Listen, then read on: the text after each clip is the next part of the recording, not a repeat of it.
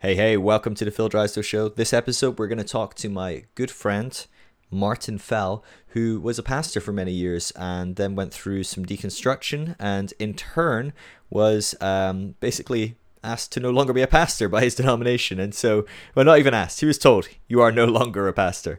And so, we're going to hear some of his story, hear some of the ups, hear some of the downs, and probably talk random theology as we go. Martin is a very knowledgeable guy, very opinionated guy, a good friend of mine, and I'm sure this will be a great conversation. So let's dive in.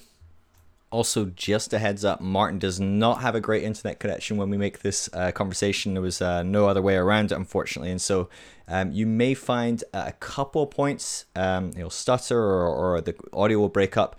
On the whole, the message kind of carries through, but apologies if it's a bit frustrating. A couple of points.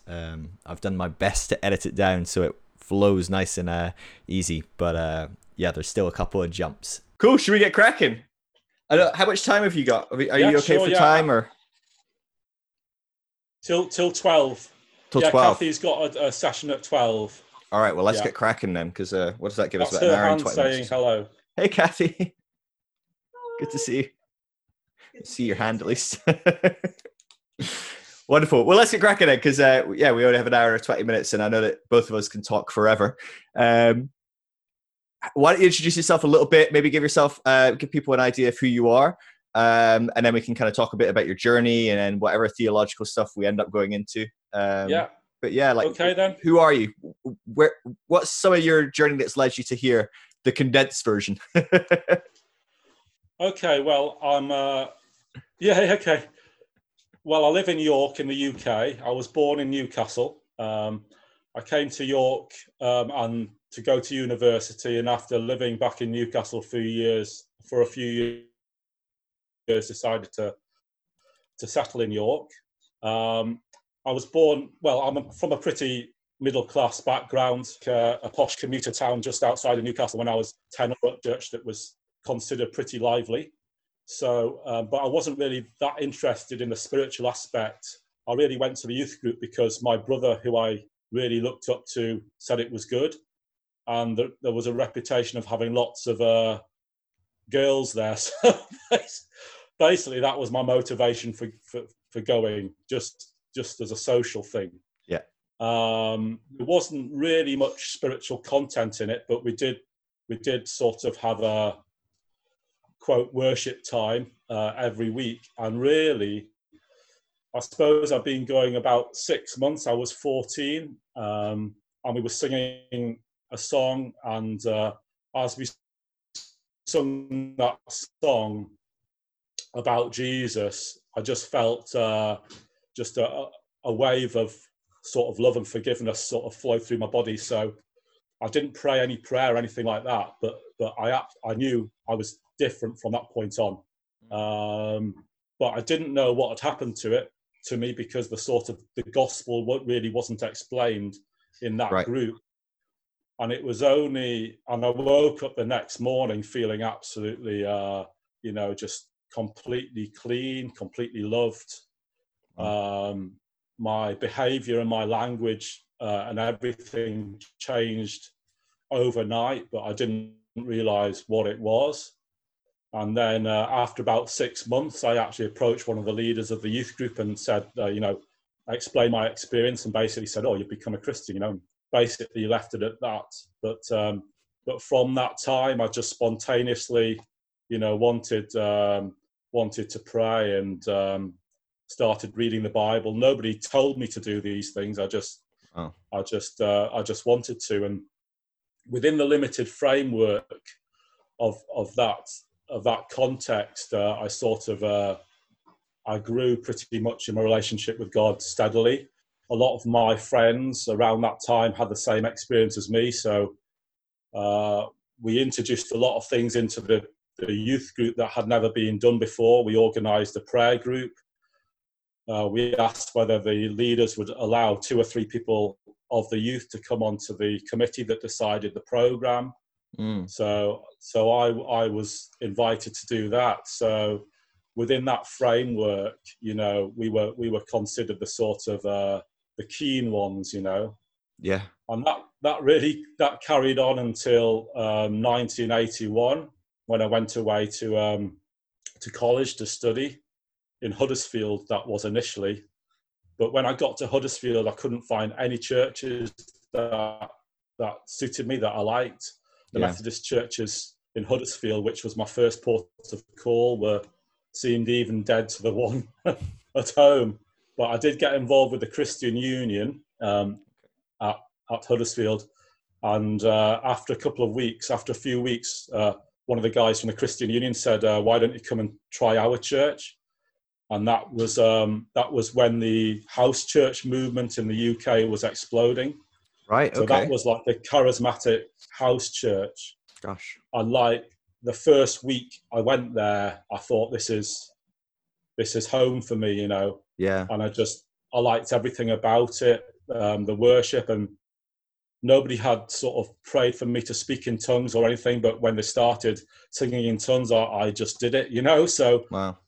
all my experiences have been, nobody's sort of prayed for me, or, you know, I haven't said a prayer myself. It's been spontaneous. Mm. So yeah.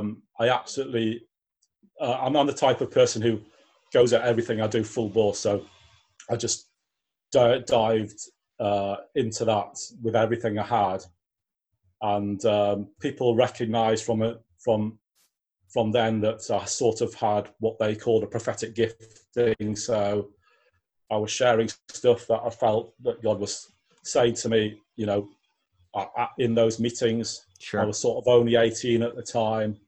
So, and I think they were sort of identifying some sort of leadership thing in me. So I was sort of being groomed or steered in that direction. So Sure. that's what happened there. And then but the course that I was doing there just really wasn't suited to me, and I was really bad at it. So I left Huddersfield after my first year because I failed the course, and Right. I came back home. And I came back home with a very arrogant and immature attitude. Sort of, I went to the leaders of the Methodist Church and the leaders of the youth group and told them they were all wrong, and you know, why aren't they doing this? You know, why don't they believe in the Holy Spirit? You know, blah blah blah. Sure. You know, and I was probably right in what I was saying, but I had a terrible attitude. You know.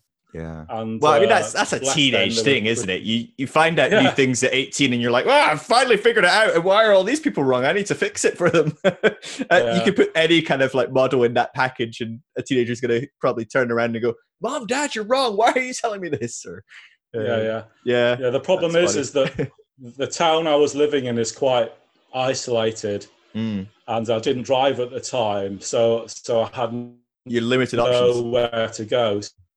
So for about a year, I was sort of, I had no church to go to. So I was just sort of doing my own thing, like spiritually and stuff. And really, I didn't know what to do, because the only two things I was really good at was sport and cooking.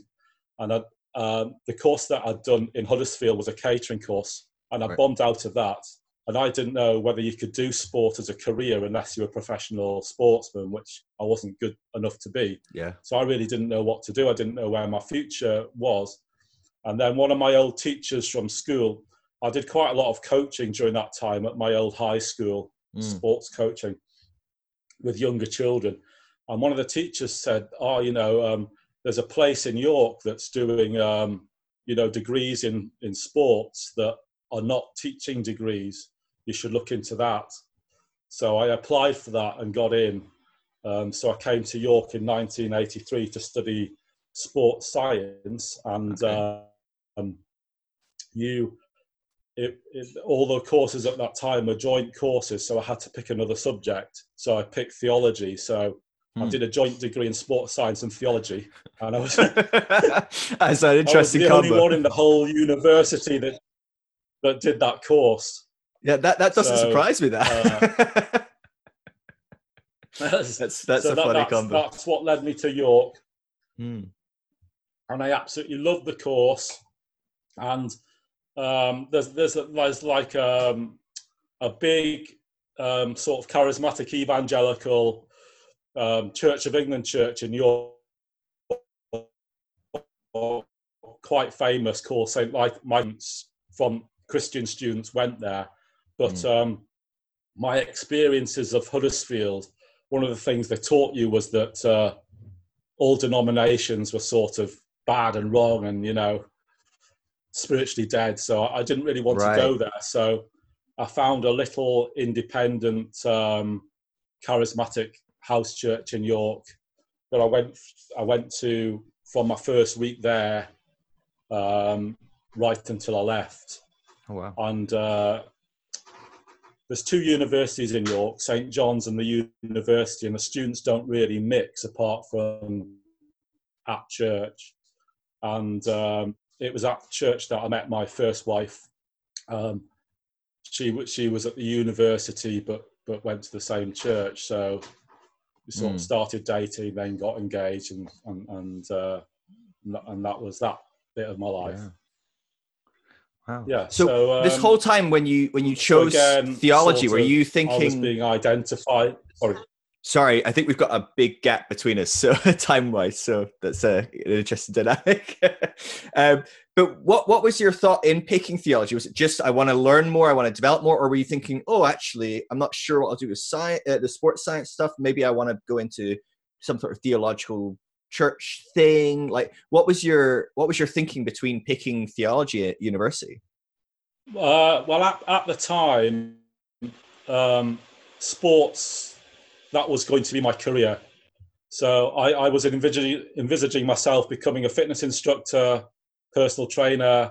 My ambition really was to own my own gym, which it actually was fulfilled in the end. Theology was just an interest, really. I had no desire at that time for church leadership and or anything like that. I knew I had a sort of prophetic gifting, and I was developing like a worship leading gift. Theology course, there was like a group of people who were Christians and a group of people who were non-believers and were just studying theology as an academic subject. And we just argued all the time about the same things, argue whether the Bible was the word of God, whether miracles really happened and stuff like that. And like at the end of the 4 years, none of us had changed our position on anything. So, I really thought, what is the point of this, Plus I was very, arrogant in that I wouldn't write stuff that I didn't believe. So in my essays, I wouldn't write that, the miracles never happened and stuff like that. It was just their perspective, because I couldn't bring myself to do it. And like the theology lecturer said, well, you can write anything you want as long as you can back it up. So I didn't do as well on that course as I probably could have done because of my refusal to write stuff that I didn't believe, Yeah, it makes sense. Did you, so, I mean, you obviously have your arguments and stuff, but that's classic in Christianity, isn't it? Fighting with each other, and this denomination believes that, but they're crazy, they're like wrong, they're whatever. But like at some level, on an academic level, like even if you're not going to write because, well, I don't believe that, I don't think it's right. Generally speaking, you're encouraged to really study alternative beliefs and things like that. Did you find yourself being held back from even looking into like things that were quite different, or do you feel like you did that, but you still just weren't convinced? Or how did you engage with that on that kind of academic level? Did you find your because I think a lot of Christians, very passionate Christians, which you obviously are, or certainly were at that time, were very passionate. I know you're very passionate now. That's not the question, that's for sure. But generally speaking, that can be a very big it's like a little fence that they're not allowed to cross. That if you're really passionate about this, you're not going to explore all these kind of weird, like not really that serious Christian. It's like, it's the not serious Christians that are questioning the virgin birth. You're not really going to like explore that over or whatever, right? Did you find yourself in that kind of dynamic, or did you not really worry too much about that stuff? Well, by by my third year, when it actually started to be counting towards my final degree grade, I sort of swallowed my pride a bit, and and was able to look at more than one side of the argument. And my fiance at the time said, "For goodness sake, Martin, you never have to stay at, you never have to study it again if you don't want to. Just write what they want to hear, and get a good mark, and just forget it, So that's what I started doing, and I did courses like religion in film and media.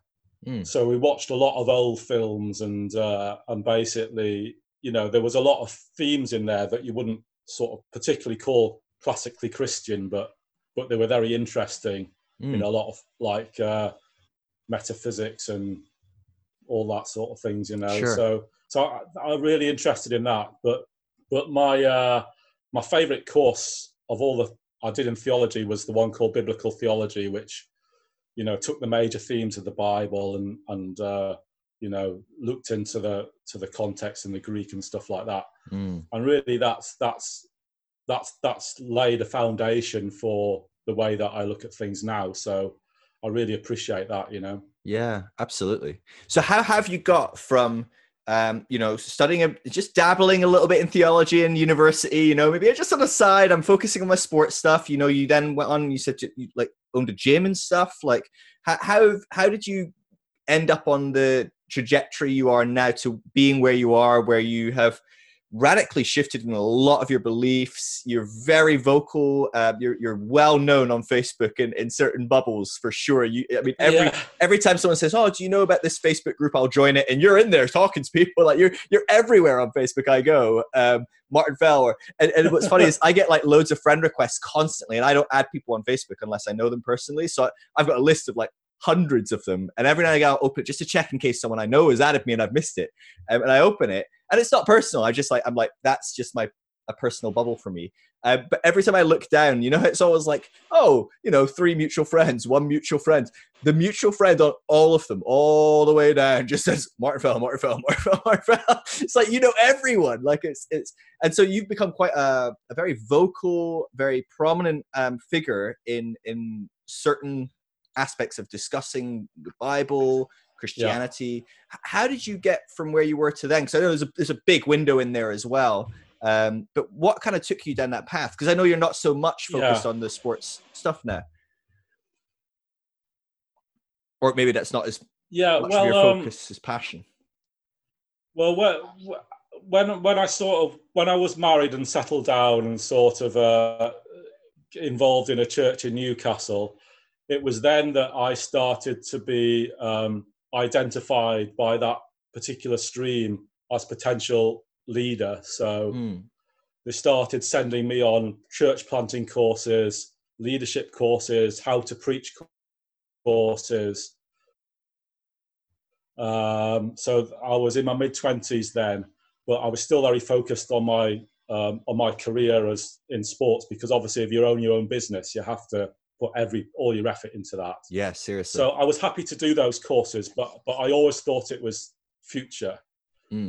But I mean, I can't really talk without going into the big life-changing event for me in my Christian walk, which was in 1994 when the Toronto thing hit Britain, because that literally changed everything for me. Every aspect of my whole Christian life was absolutely radically altered by that. And from the very first, I was involved with that right from when it came to Britain in sort of April 1994, and from the very first meeting that I attended, I knew that was for me. I thought I'd commit the rest of my life to this movement. And for me, the radical change was I got a revelation of God's love for me as a father, and God's unconditional love, and that basically took me off the treadmill of of performance-based Christianity like forever.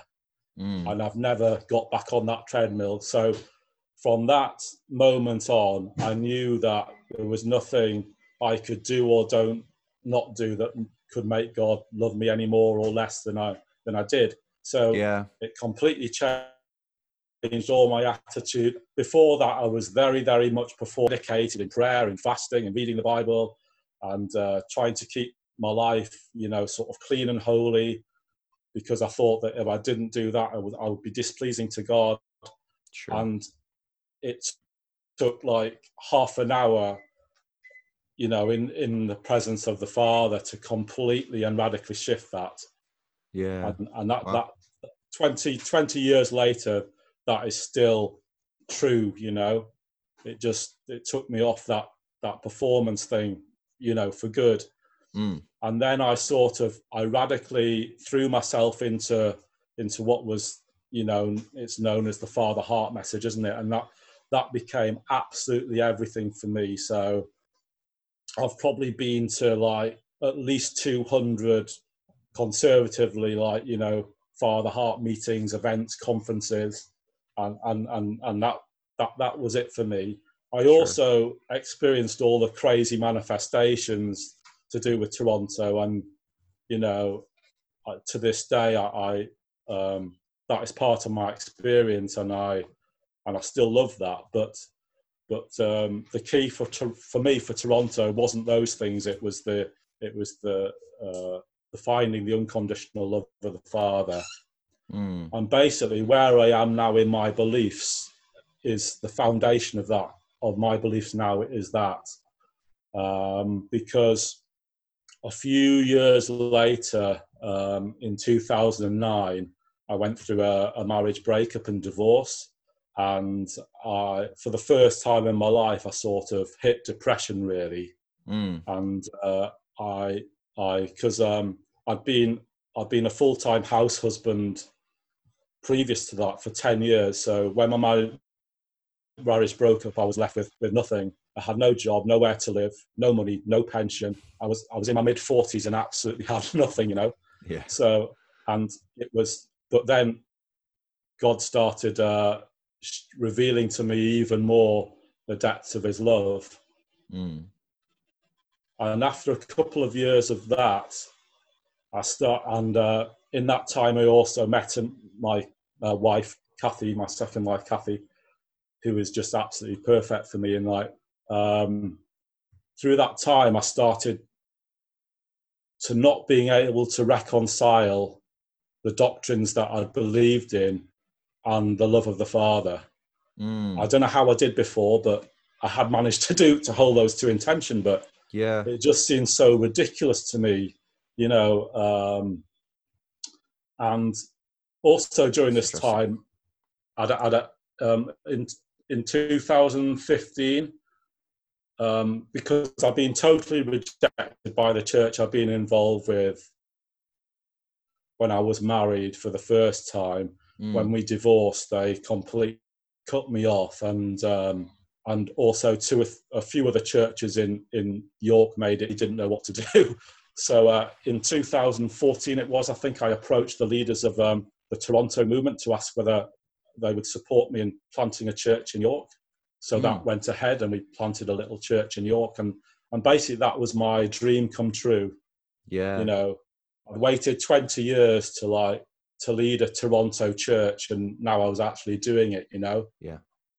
So what were when you talk about, so you go through this divorce, it's fascinating because to me, a lot of the people I talk with, it's usually something like a death of a loved one or a divorce or something that seems to trigger them starting to explore their theology a little deeper, or something happens in that process where they go, wait a minute, some of this doesn't add up anymore. And I think sometimes it can be something as simple as the church treating you badly because you got divorced. Certain people go, oh, well, that God doesn't accept that. And you go, well, but he does. So, I mean, like, what's that? And you start to, I don't know what it is, but what were some of the things that in that season were coming to the surface and you were going, that just isn't adding up for me? Like, What were those kind of bits along that way? Because I know you've probably come even further since then, but like in that season, what were the kind of the biggies that didn't line up with God's love for you? The first one was the end times theology. Mm. That was the first one to go. That basically the world's getting worse and worse. God is going to suck the church off the earth and then come down and pour out his wrath on the earth and slaughter everybody, you know? Or, I mean... So I'm really confused, Martin, though. Why doesn't that sound loving? So, and I taught sort of end time stuff for years, you know, the traditional evangelical view of the end times. And it just started not to add up. So I started to explore really and have a look, read around that subject to see whether there were any other views, and surprise, there was. And the one that made most sense to me was that the end times were talking about the destruction of Jerusalem in AD 70. So I took on board that belief. And so then I sort of thought, hold on a minute, if I've been so wrong about that, maybe there's other things I'm wrong about. And the next big one to go was hell. I mean, that was the massive one. I just couldn't reconcile a loving father with any type of afterlife hell where people were tortured forever, you know. My experiences of the love of the Father told me that God wouldn't do that to anyone, no matter how wicked they'd been, you know. So then I started to look to see whether there were any other views of that, and found, to my surprise, there were. But the thing is that at this time I was leading this church, and I was sort of preaching, and also I was involved in a couple of Father Heart ministries and running Father Heart teaching conferences and stuff like that. And I thought that this was going to be my life for the rest of my life, you know. Yeah. But I started to be vocal about my changing beliefs on hell and my developing belief in universal salvation, universal reconciliation. And I was just like completely cut off. So the leaders of Toronto told me that I was no longer part of the movement, and I couldn't associate with them anymore or run the church. Two other Father Heart ministries said, you can't be involved with us because you don't agree with our statement of faith, which includes hell, you know. So really, I really didn't know what to do. But the backstory also was that over those couple of years when we were planting and leading the church, I was becoming increasingly involved in the church that I belong to now, which is called Hemsworth Christian Fellowship. And that was a Father Heart-based church, and they were supporting the church plant. So at that time, I didn't really see it as my home church. It was just somewhere I went occasionally for refreshing. But whereas when I went through my divorce, they were the only people who had supported me and helped me through that. Wow. So they were putting, their beliefs into action in the way that they loved and supported me, you know. And the leader of that church, Ollie, had become my best friend, and his wife, with friends with Kathy. So really, that was like a massive help to me. And I didn't know it at the time, but Ollie and Jenny, the leaders, were going through the same process as I was, in looking at their beliefs and them not being compatible with the love of the Father. So it was like a parallel journey. So really, after, for me, like the losing the doctrine of hell was like the domino really that set off everything else. So then I started to look in various views of the cross, and I very quickly ditched penal substitution. So that went. I stopped believing that there was a real ontological being devil. So that went. I stopped believing in inerrancy of Scripture. So that went. So basically, once I once I took that block out of hell, it opened the dam, and yeah, it sounds like it. You tiptoed onto the slippery slope and then you just flew down. yeah, yeah. Wow. So like it fascinates me, and I don't want to go into mudslinging and all that stuff, and I know you've no interest in doing that either. Bygones are bygones with that sort of thing, but it does fascinate me. And not all of the church is against having different views of hell. There's a lot of the church that is quite open to the different views of hell, mostly within the kind of mainline traditions, which obviously, when you're like part of the charismatic or the evangelicals, we look at that as like, oh yeah, but they're not really Christian or whatever. It's so like dualistic and so in and out and whatever. But so I'm not saying that all of the church is so anti you believing something different about hell, but much of it is. What do you think it is about that particular topic that causes such tension, such demonization of different views within, maybe your world is kind of charismatic, evangelical? What do you think it is about that? Because it does seem the common response of leaders when people start entertaining things around that. You look at someone like Rob Bell, right, with his Love Wins. I mean, the guy was one of the most popular evangelical people on the planet. I mean, everyone loved Rob Bell. I mean, I was in one of the most conservative churches in the world and we used his stuff. Like everyone loved him. He was like the cool, hip guy that made evangelical theology accessible and hip.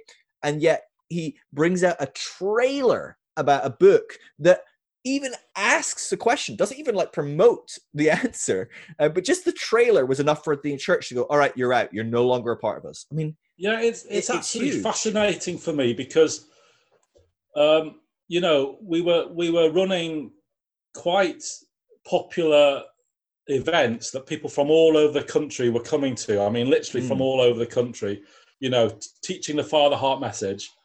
And when it started to sort of get out that I didn't believe in hell, every time we had a question and answer session, people would ask me, and I didn't want to really teach on it. I wanted to teach on the Father's love, That's what the event was about.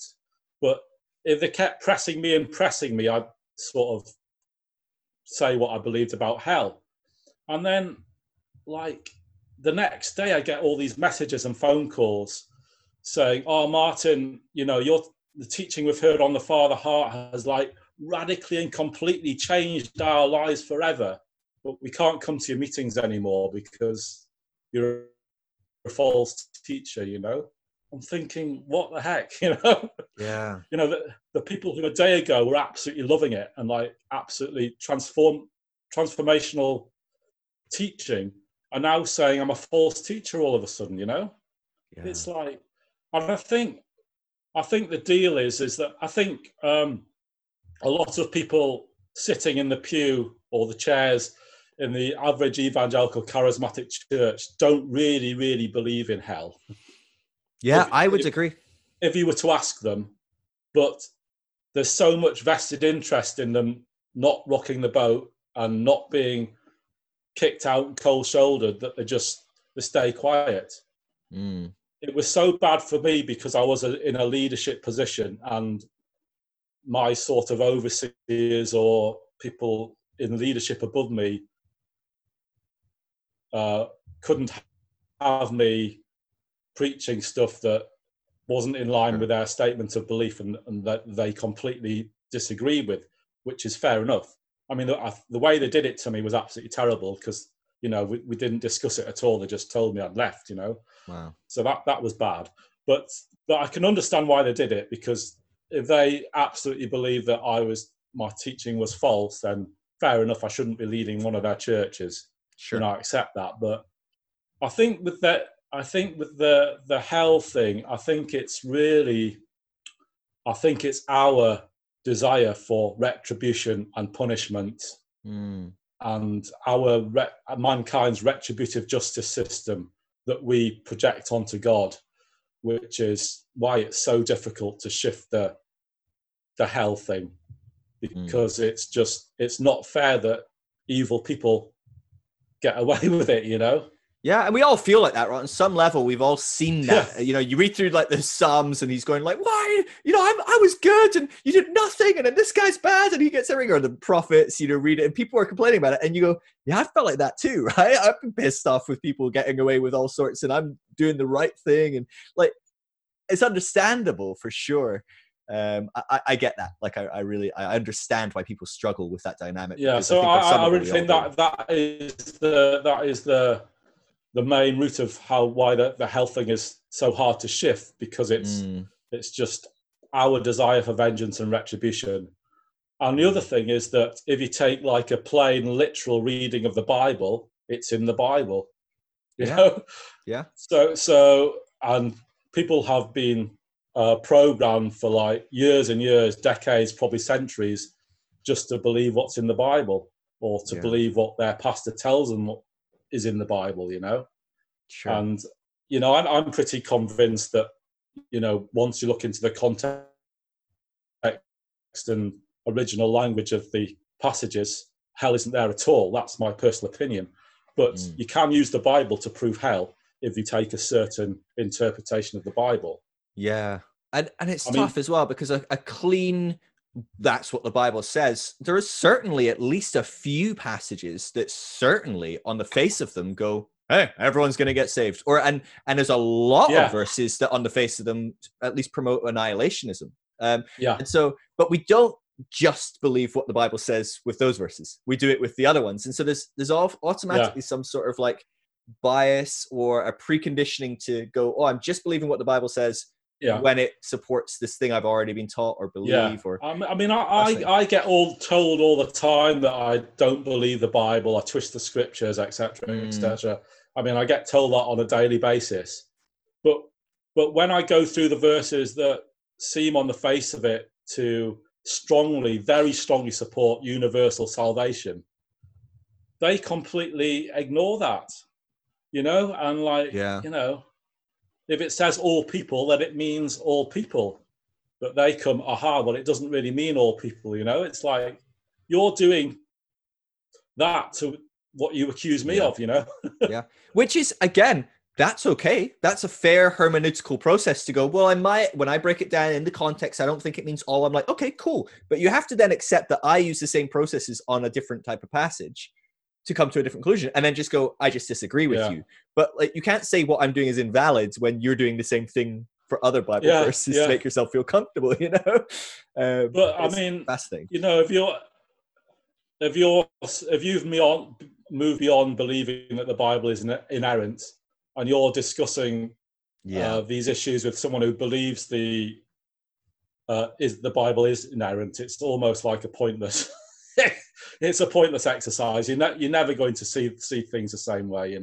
You're talking about what sounds like an extremely like harsh shift in your life where you're doing this thing that you probably never even set out to do initially, you know, when you're first training and different things like that. You were never expecting to start a church, and yet you're saying, you know, you were just saying like, this is now the thing I was expecting to do till like the day I died. I was going to do this forever, you know. I was passionate about this church.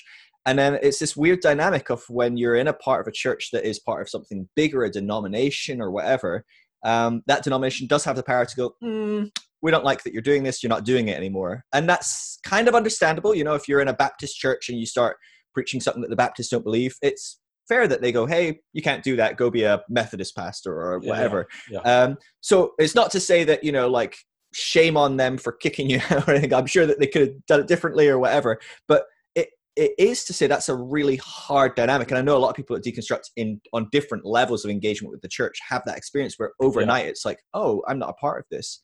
How yeah. did you navigate what, at least in your telling, it feels like a very sudden, extreme shift from I'm doing this, I love doing this, I'm going to do this to the day I die, to, oh, I don't have a church anymore and I'm Yeah, kind of booted out of this group that I love. yeah. What did that It, look like for you? well, it was very difficult. Another reason why it was difficult was that I've been involved in a few other churches where I live, and because there was a clash in different beliefs, I'd already been asked to leave a few other churches. So this basically was sort of to do anything based actually where I live. This was not like the last chance saloon sort of thing, you know, and now that was gone. And the problem is that I couldn't really, I'd sort of vested everything in this, you know, I hadn't any other source of income or job. So basically everything was taken away and I didn't really know what to do.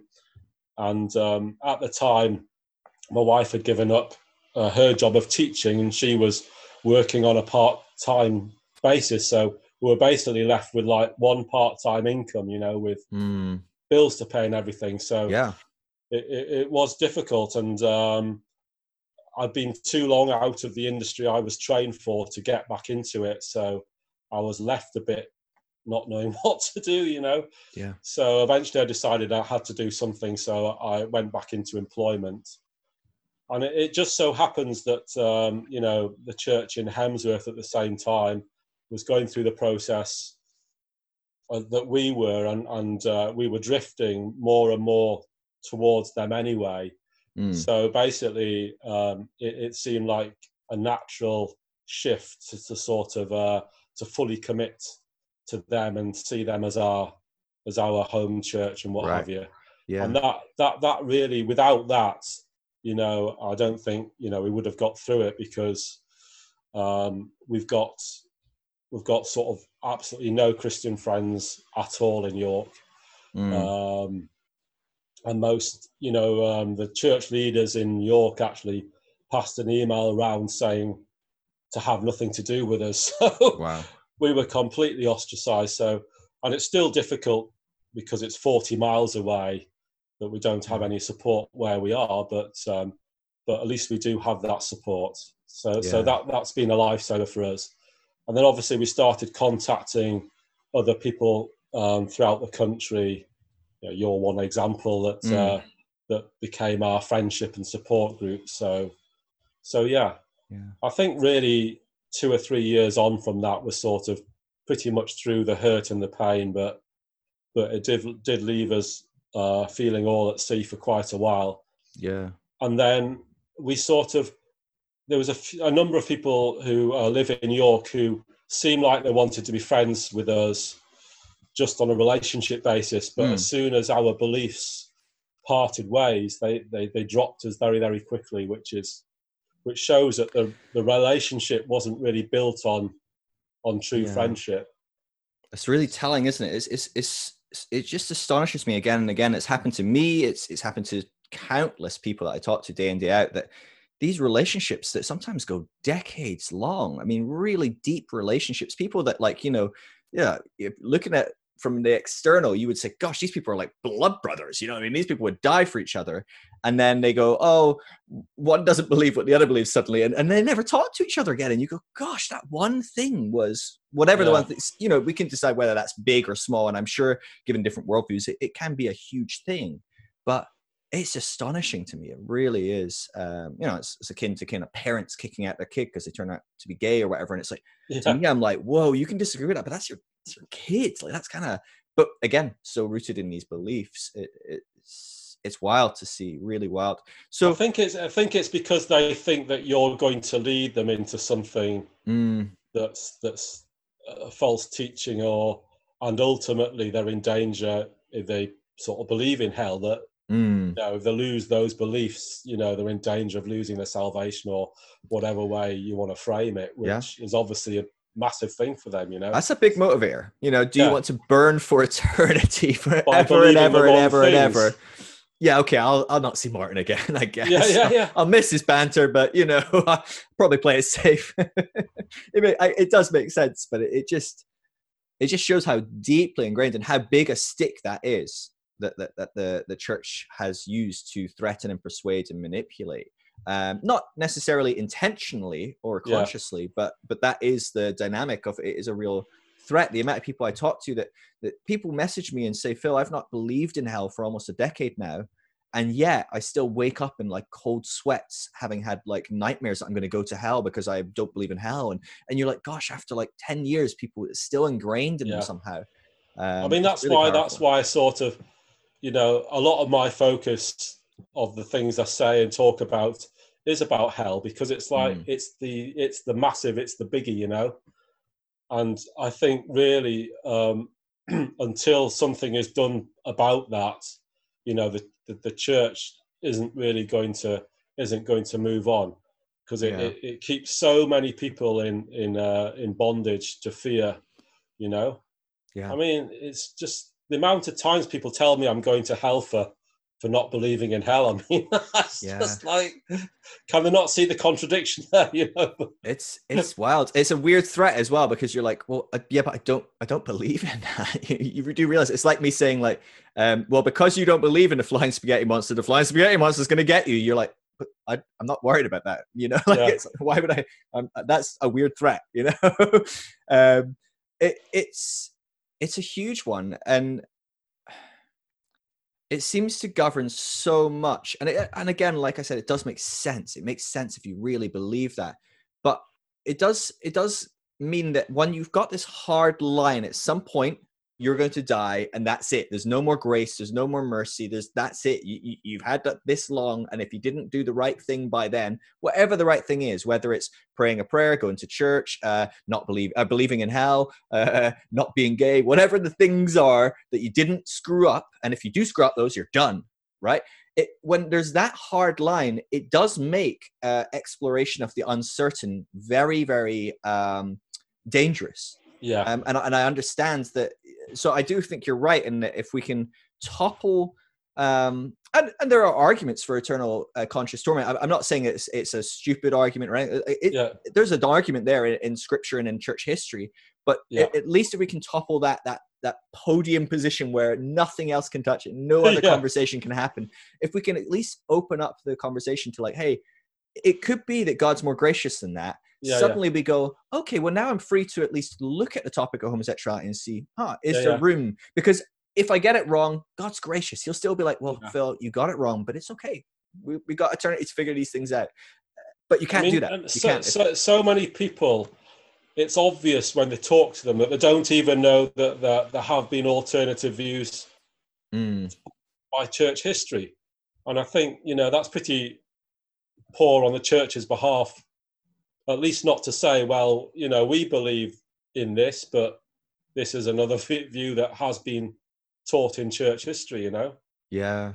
I think it draws a line between, you know, there's kind of, that would be a very academic approach to information. You know, if you go to university, you find out, okay, here's the current theory, but here's all the theses that we dismantled as we got to that point, and this is the most likely. But actually, there's some other new ideas popping around, and some of these old ideas, maybe actually that we haven't actually completely killed them, and they might pop up with some new information. You know, it will share like on the whole, so you understand the whole breadth, and you can make a well-informed decision, or you can research in the right directions.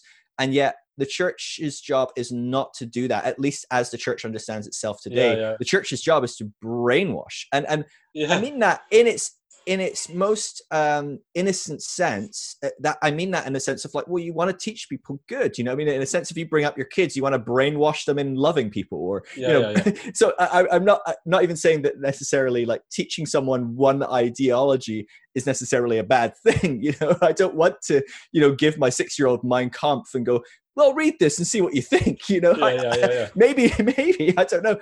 I think that's probably not the best model. So I understand when you go, well, the eternity is on this. What if they do measure up all the different options and pick the wrong one? I think it's better we just tell people we have figured it out, and we know we figured it out, us at the top in the power with the edge. But it really does. It stops any form of discussion on a whole host of things that even if hell isn't to be discussed, so many other things are certainly open to discussion. I mean, it's just, it is I do think that the gospel needs to be able to be understood at a childlike level, you know, that anyone can understand. But on the other hand, if you're giving the Bible, an English translation of a Bible to someone, without at least some rudimentary understanding of how to handle it, how it was written, context, etc., it's a very dangerous thing to do. You know, we tell new believers or what have you to read the Bibles every day, and you're handing them a time bomb, you know, depending on what passage they pick to read first, you know. Yeah. And it causes all sorts of cognitive dissonance when they read one bit that says something and read another bit that seems to say the opposite, you know? So without some sort of education of how we handle this, I mean, and really, you know, when Jesus himself never promised us the Bible, but promised us the Spirit of truth, you know, why are we idolizing this 2,000-year-old book? Well, more than that, just the New Testament, 2,000 years old, rather than teaching people to sort of, you know, to rely on what God is saying now by the Spirit, not what some people thousands of years ago thought God was saying, you know?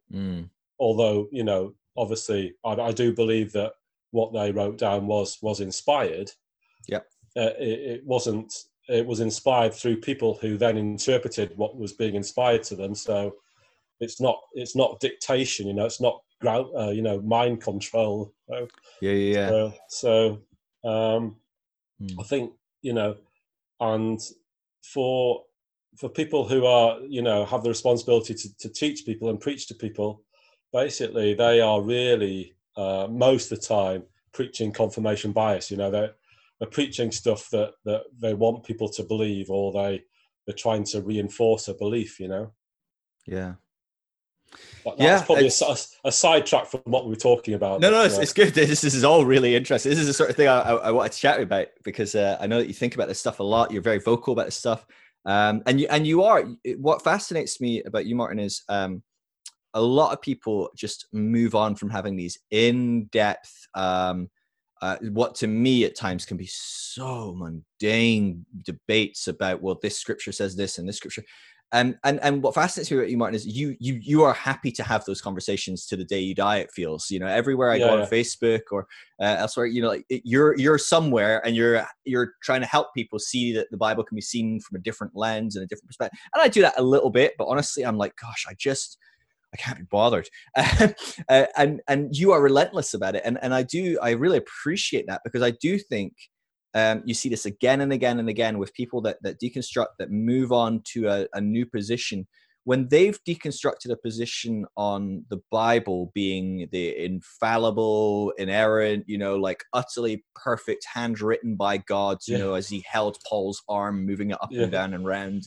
And, you know, when people move beyond that, they often do go, well, I don't really like, people are like, well, how can you support homosexuality, or how do you not believe in hell? And they go, what do you do with this Bible verse? And I don't really care about that Bible verse. You know, they're not interested in having that in-depth conversation. And what I appreciate is that's not going to change that person's mind, though, is it?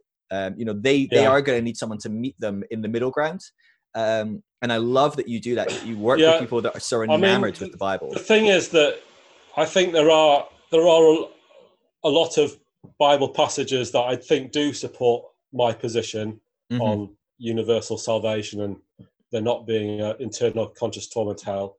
But I don't personally need that to convince me. My experiences of the love of God were enough to convince me that those things are true. Yeah. But mostly the people I engage with and argue with won't believe it unless they see it in the Bible. So I'm really coming to their level, if you like, and trying to talk to them from the place that they're at, you know. You know, if I never read another verse in the Bible ever again in my life, it wouldn't affect what I believe. Sure. But the people I engage with, they have to see it there in the Bible. So I try and do it, and basically, you know, I don't really tire of doing that, because I just want to see people come into a bit of freedom, or at least see things from a different perspective. Yeah. And I really believe that is something that, if you like, God has called me to do. Yeah. You know, so I'm quite diligent in it, and my paid job actually allows me quite a lot of time to be able to do that. So I do.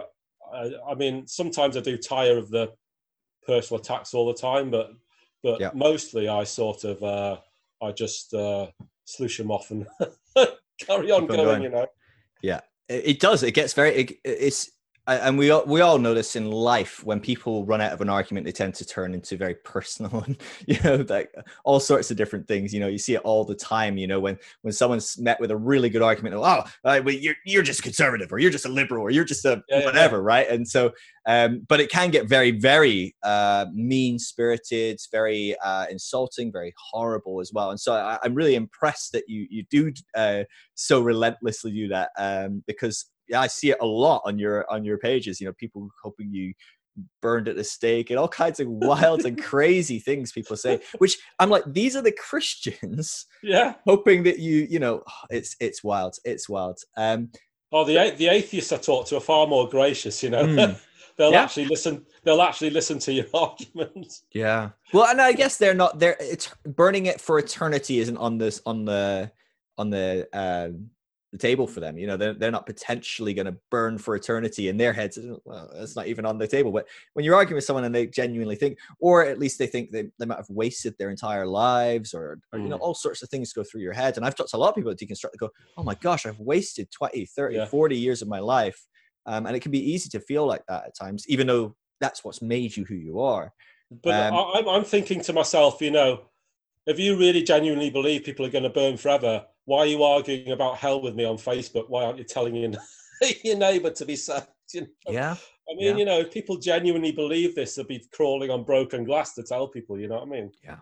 Yeah. And that is always the big thing that highlights that people don't really believe this deep down, because if we really genuinely believed every person out there was going to be burning for eternity, we'd be knocking on every single door every spare moment of the day. We'd be begging people, certainly be begging loved ones, and yeah, people have awkward, really awful conversations with family members over Thanksgiving where they awkwardly are trying to resave them or whatever. Like, that happens, but it's not a literal, like, I would do literally anything to get every person out there.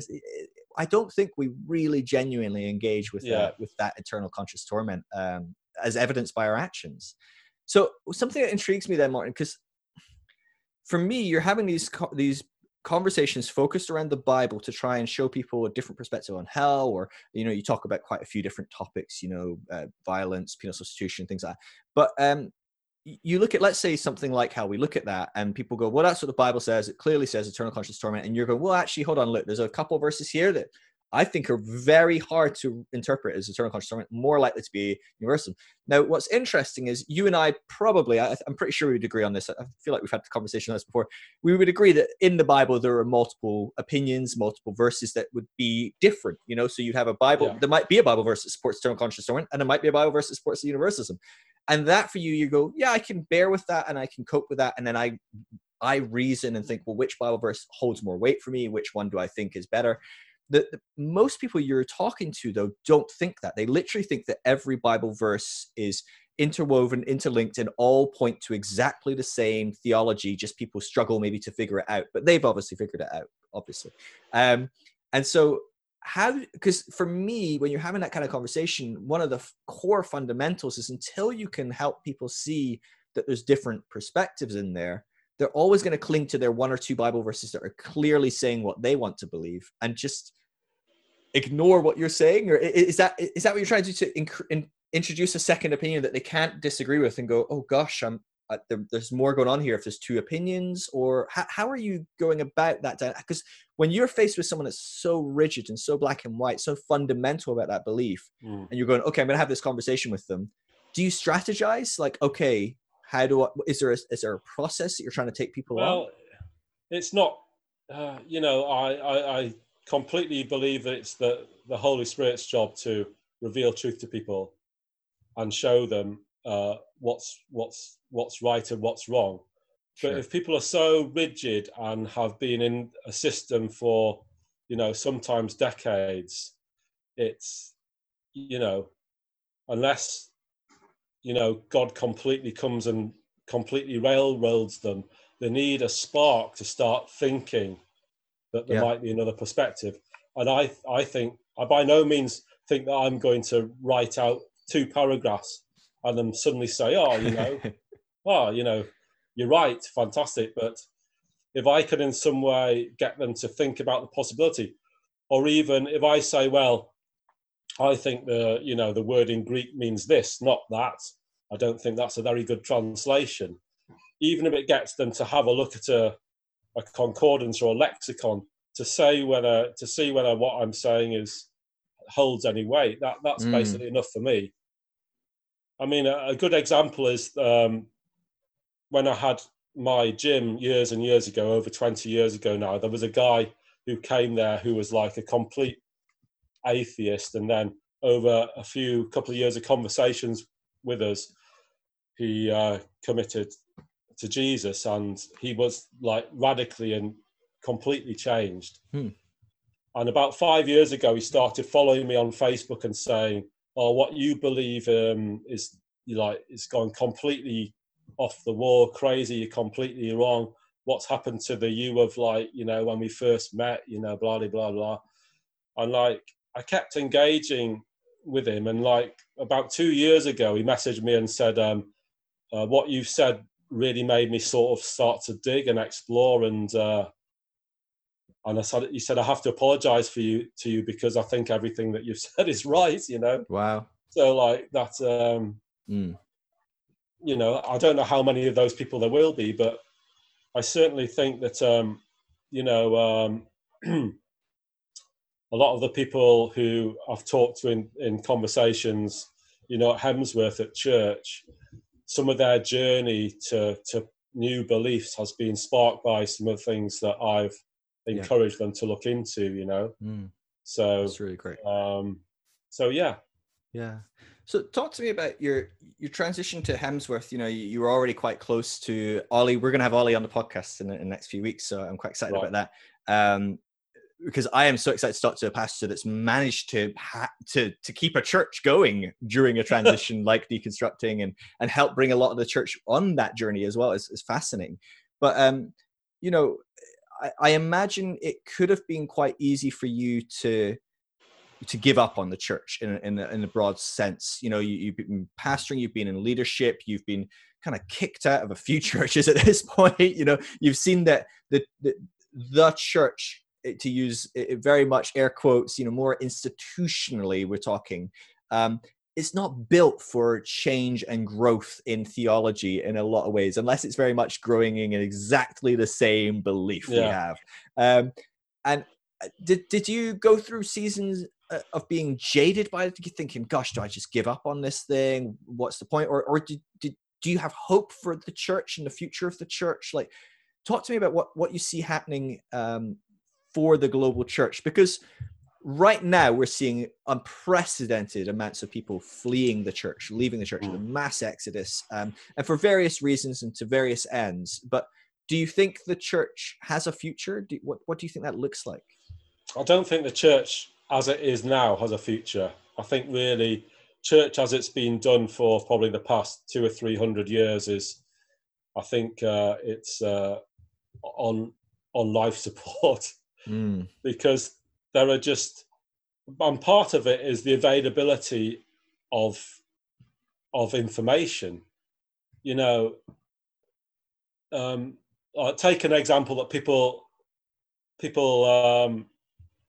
tell me all the time, that going back to hell, that Jesus talked about hell more than any other subject. I mean, you only need to do a 5-minute Google search to find out that's completely bogus and just an untruth. Yeah. But people have been getting away with it for years because there was no other information available.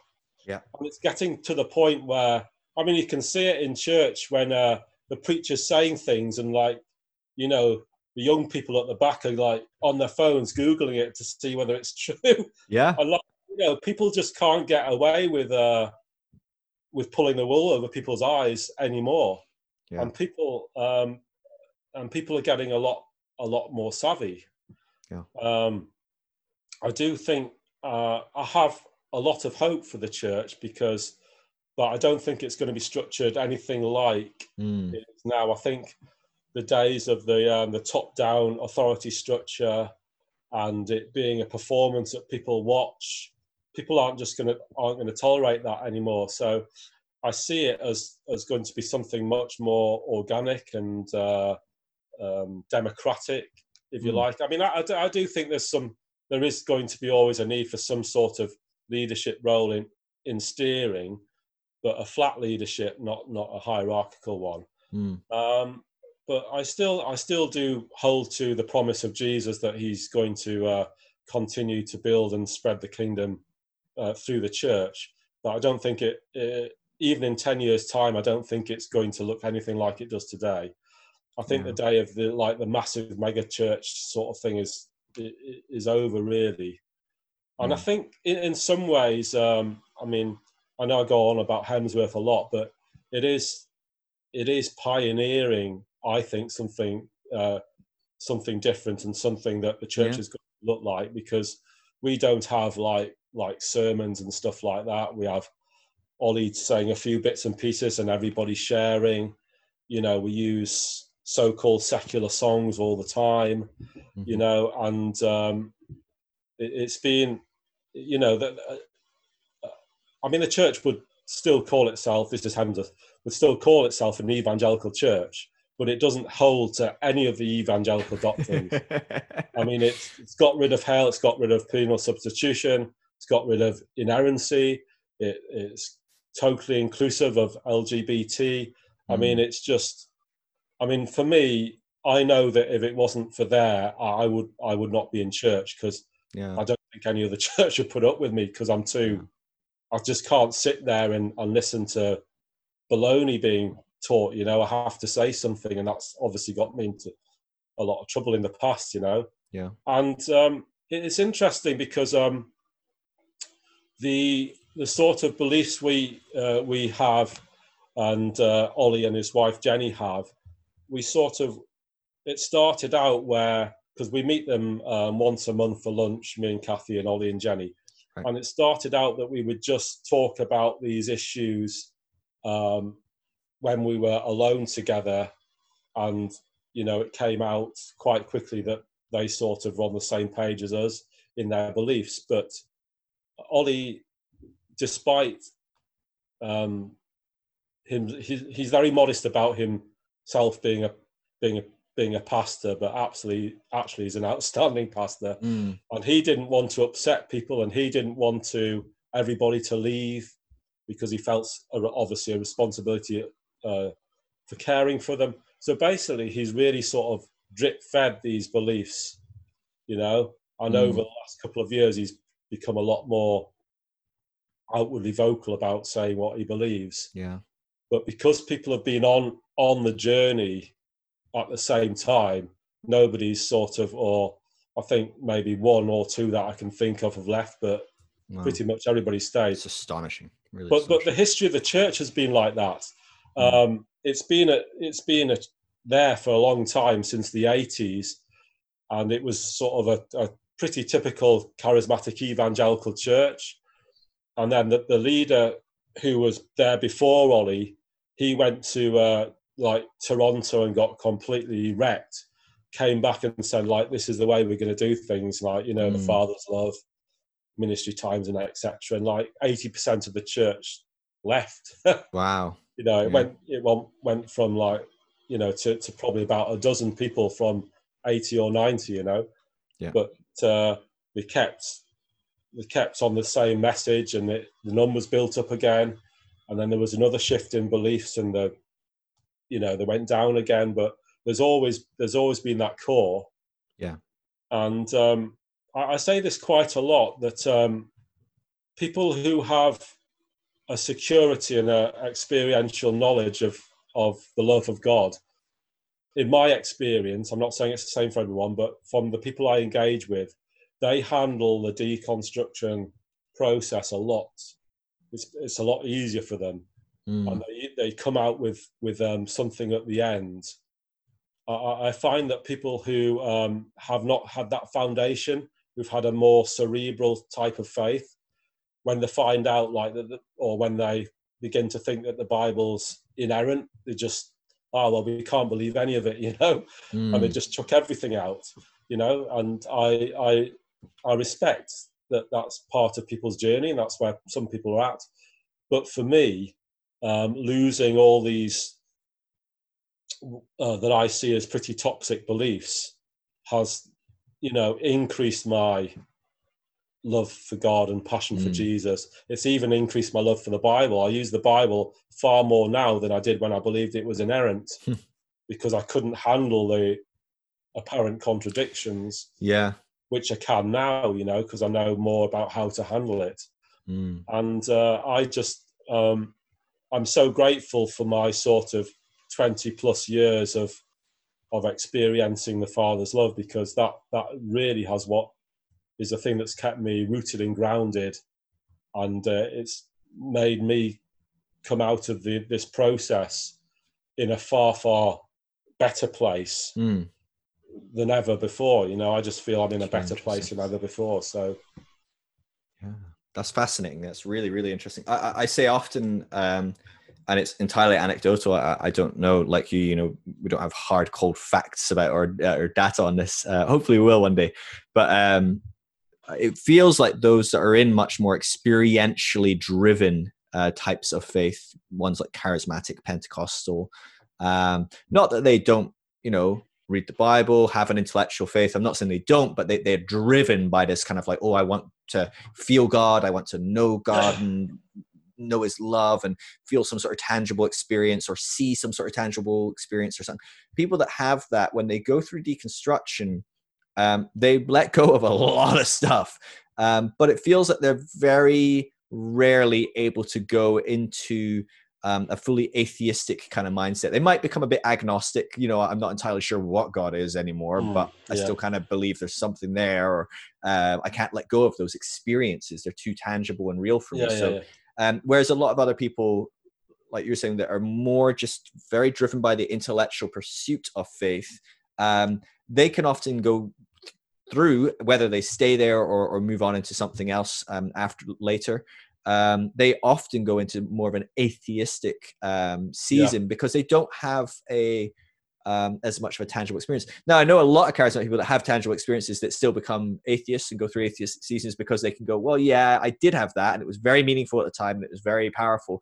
But actually, looking back, I can probably tell you how it was a rush of this hormone, or it was a bit of groupthink or what. So it's not a black and white thing, but it is interesting, people that have these profound experiences, and I'm not trying to minimize or elevate one group of people's experience above others, but people that are driven by, I want to have an experience, they seem to go through deconstruction, not in a better or healthier way either, because I don't even know if it's the best way to do it.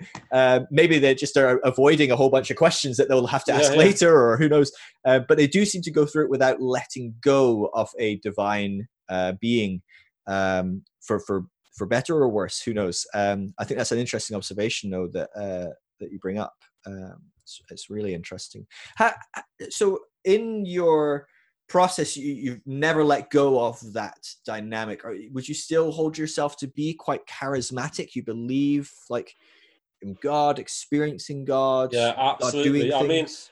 I think I can sort of intellectualize, and I think I'm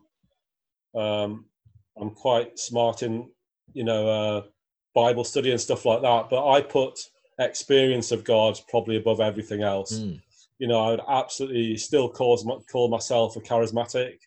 I absolutely believe in the Holy Spirit, the gifts of the Holy Spirit as well. And I would want people to experience God all the time above understanding him through the Bible, which that obviously that is possible, and people do meet God through the scriptures, obviously, and I do as well. But I think God is an experiential being. God is love, and love is an experience and an emotion. So I really, without that, I don't really think there is. For me, much to Christianity. I think it's like supernatural from start to finish, So I still put a very high place on that. That's really interesting. It's fantastic. I definitely come across less and less that the more I'm delving into the world of people that are going through deconstructions, deconversions, dechurching, all the different language behind different options of that. Yeah. Less and less people that still hold on to those charismatic values, and haven't in some way, shape, or form felt they had to let go of them, or felt they can explain them away, or whatever. And so it's Yeah. really interesting to talk to someone that I mean, I do is on the find other this side. talking to people who, some people have had the sort of experiences I've had, and some people haven't. And it's amazing how many people who have definitely had the sort of experience of that I've had, sort of, a lot of them do sort of really dismiss them, and that was sort of chemicals, or group hypnotism or whatever, and that for me, I find that quite sad. Mm. And I've actually come under a bit of attack from those people, when I do share some of the experiences I've had, there's no way of proving them, they're not valid and stuff like that. Well, I don't think they have a right to say that, because they were certainly valid to me, Yeah. and one of the things, I'm sure there is group dynamics and whatever involved, but for me, I was involved in that sort of movement for so long that I experienced all the things that I experienced in big meetings. I experienced them on my own, Mm-hmm. at home, or I experienced them walking to the shops or going to the restaurant and stuff like that. So you can take away a lot of those group dynamics. And I'm sure a lot of it was chemicals and hormones and stuff like that. But Yeah. if Christ is all in all, then he's in the chemicals and the hormones, isn't he? So, It becomes a very messy, a messy component of like, well, how is God even working? The concepts that C.S. Lewis had of like even the supernatural, it works within the natural. It's just that we don't understand it. And so when Jesus heals a blind person, he's using a natural process or something, and we don't understand that. Or that's an opinion of many people. It's not necessarily how it works or not. Maybe God does something that's completely outside of that, or maybe something else was going on entirely. Maybe the story was fabricated by someone writing the book. There's many different options here. But yeah, it's very, very interesting. And I don't know if have you seen Derren Brown's Miracles tour on Netflix? Yeah. Oh man, fantastic! The message behind that of look at what the human body is capable of doing. Like, look at how people can actually bring healing to themselves, and the power of the mind to overcome pain, to overcome suffering, and different things. And so for me, like, I looked at that, and there's people today that I think it's 3 or 4 years on now. Are still walking in some sort of healing that they received in his meetings. And for people that haven't seen it, you need to get on Netflix and watch Derren Brown's Miracles. It's fascinating. But he's an atheist. He comes from a Christian background. He grew up in Christianity, but he's an atheist, and he does a Christian healing meeting. But he applies what he understands as a horrifically smart guy. I mean, very, very knowledgeable on neural linguistic programming, psychotherapy, all sorts of different components. So he introduces a lot of different elements that help bring people different freedoms. And you watch that and you go, gosh, there's definitely an overlap. I'm like, I there's no way I can say that everything he's done is either evil, demonic, or not true, and that everything the church has done is absolutely possibly true. I'm like, there's probably a big overlap here of like, the human body is capable of great, amazing things when hormones surge, when the mind thinks a certain way, when the placebo effect is one of the most proven things there is. It just consistently works, and we don't really know apart from the brain decides. So is it possible for God to be doing that as well as, or entirely? I don't think that makes it any less miraculous. Well, if people get healed. One of my favorite verses at the minute is when Paul said that, there is one power, one spirit, one God and Father of us all. So, that seems to suggest to me that people are tapping into the one power and the one spirit without knowing it, or they might even put a completely different name on it, but who cares as long as people are getting better. And, there's a lot of people who, teachers I listen to these days, who are talking about, the glands in the body, using language like chakras and energy fields, Mm. which a few years ago, you'd be like, they'll be around with the torches and pitchforks. Yeah. And probably if I said it, people would be, but but it's just, it's all God. I mean, this is, I think, if you're sort of wanting to know where I think I'm going in my journey, this is really where I think I'm going, and where the church is heading. I think is the Christ life in all, in everything, in us, and in other people, whether they believe it or not, whether they're aware of it or not. Yeah. Christ is through all and in all and for all. Yeah. That is really, I think, where the track that I'm on at the minute. And what we manifest what we believe to be true. So believing is very, very important. So a lot of teaching I'm listening to at the minute, you sort of it's like sort of meditation, but you're visualizing yourself being better, healed, or you're visualizing being financially secure or what have you, because then that taps into the Christ within, and it starts to manifest, and it really, really does work. And it's often not immediate, but we've got to, when Paul talked about being in the flesh, really the flesh is like a not very good translation. What it really means is judging things by your outward senses. So judging things by what you see, what you smell, what you see, what you hear, as judging that as reality, rather than judging things by the tree of life, by the divine and the spirit within. And that, I think, really that is where we're heading. Oh, it's beautiful. Martin, I really appreciate you coming on and chatting. It's been really good. If people want to connect with you, if people want to follow you, track with all the different stuff you're posting, you post a lot of great stuff. What's the best thing? Facebook? You're a big Facebook guy. Yeah, I'm on Facebook all the time.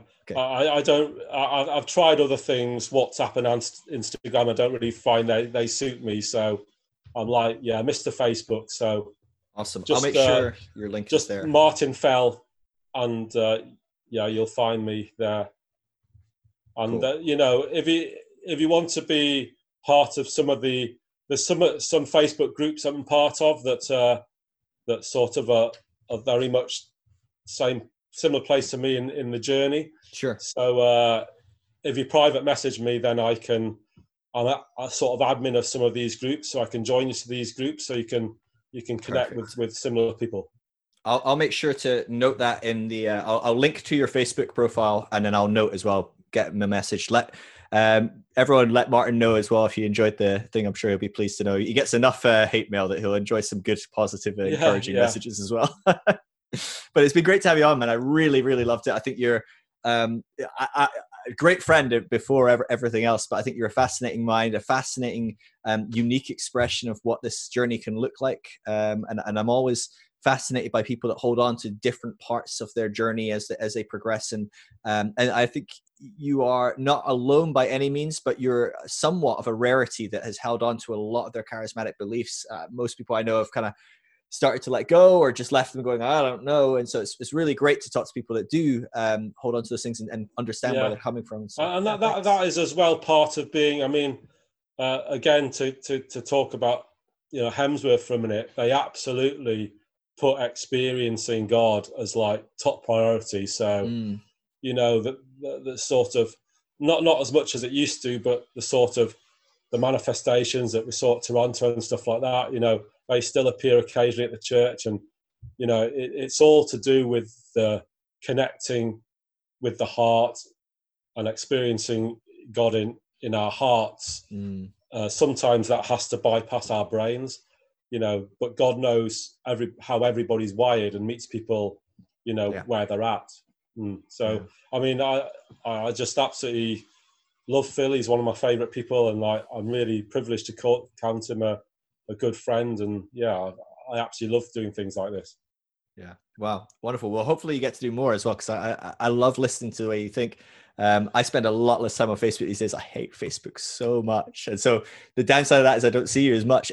When I do go on, I'm just there's comments everywhere. You know, because it seems that you've taken over Facebook in my absence every few days. So I'm always inundated with all these profound thoughts or interesting conversations and comments, and so you're doing a great work. I really appreciate that you have a desire to go into those people that have these very what me and you would agree on as toxic foundations in their belief, and just maybe try and put some cracks in the foundations. You know, maybe see if we can encourage that. It's a beautiful amazing. ministry. I mean, these things are absolutely foundational to the church. You know, and large sections of the church, and it's crazy to me that they actually expect the church to succeed in some way when these things are just so absolutely abominations, I think, you know. But there you go. Yeah, it's wild. It's really wild. Well, love you, my friend. Thank you for coming on, and we'll do it again, I'm sure, at some point. But I'll see you soon. Yeah, see you. Bye. Thank you. Love you, man. All right, so that was Martin Fell, everyone. I hope you enjoyed the conversation. I hope that the couple of technical glitches we had weren't too problematic for you. I did try and edit them down, and so they should have come out fairly smooth. The wonders of doing everything online in the COVID era, and having to rely on things like Zoom and internet and data allowances and all sorts of different things. You can track with Martin if you resonated with where he was at and what he was saying. You can follow him over on Facebook. It's martin.fell.7. I do encourage you, send a message and he'll hook you up with some different groups that might be more suited to where you're at. He is a great, he's a prolific person on Facebook and in Facebook groups, and so he knows all the Facebook groups. I'm much more an Instagram guy, as you know, but he knows everything and everyone on Facebook that you need to know. And so do shoot him a message, let him know if you enjoyed this chat. Do ask him for whatever insight he might be able to give you on where to go on Facebook to get some great encouragement and education and community, for sure. Talking of community, if you are deconstructing and you're feeling lonely in that journey, check out the deconstructionnetwork.com. It's a great place to go and find people that are also deconstructing in your local area. It's a big map of the whole world, and it's people all over the world in dozens of countries all over the world. It's growing every day, who are going through deconstruction, and the desire and the heart behind it was so that people that feel alone can try and find people in their local area to connect with, to hang out with, to do coffee with, to just slowly rebuild something, some semblance of community, after coming out of, as most of us have come out of, very deep, tight communities that churches often can be. It can be very hard to come out of that and transition. And even when we have friends outside of the church, a lot of them aren't as interested in some of the spiritual aspects that we would love to talk about and process. And so it's great to find someone that's on a similar journey, similar page. And so the Deconstruction Network is a great place to do that. And if you want to support what I'm doing, thegracecourse.com, if you head there, you can become a partner, a monthly partner, and donate to what I'm doing, and that would be greatly appreciated. Everything I do is free. Everything will always be free. There will never be a need to give me any money for any purpose. My events, my podcasts, talking to people, sitting down and having chats with people and helping them process their deconstruction is all free. But that is only because I managed to get by on donations, and so if you would like to support what I'm doing, that would be a great help. And also something I'm really bad at reminding people to do, but if you listen to this on a podcast app or iTunes or whatever, and you love it, I would really, really appreciate if you left a review on that app. Leave a review on the iTunes page for the Phil Drysdale show. Let people know that it's a great show. That would really help. It helps more people discover it. Give it a share. Let people know as well. If you know other people that are deconstructing, let them know what episodes you love, what might be helpful. That all helps a great deal in spreading the word, in helping people that are going through this process feel a little less alone, a little less crazy. Anyway, that's all for me. I'll see you in the next episode.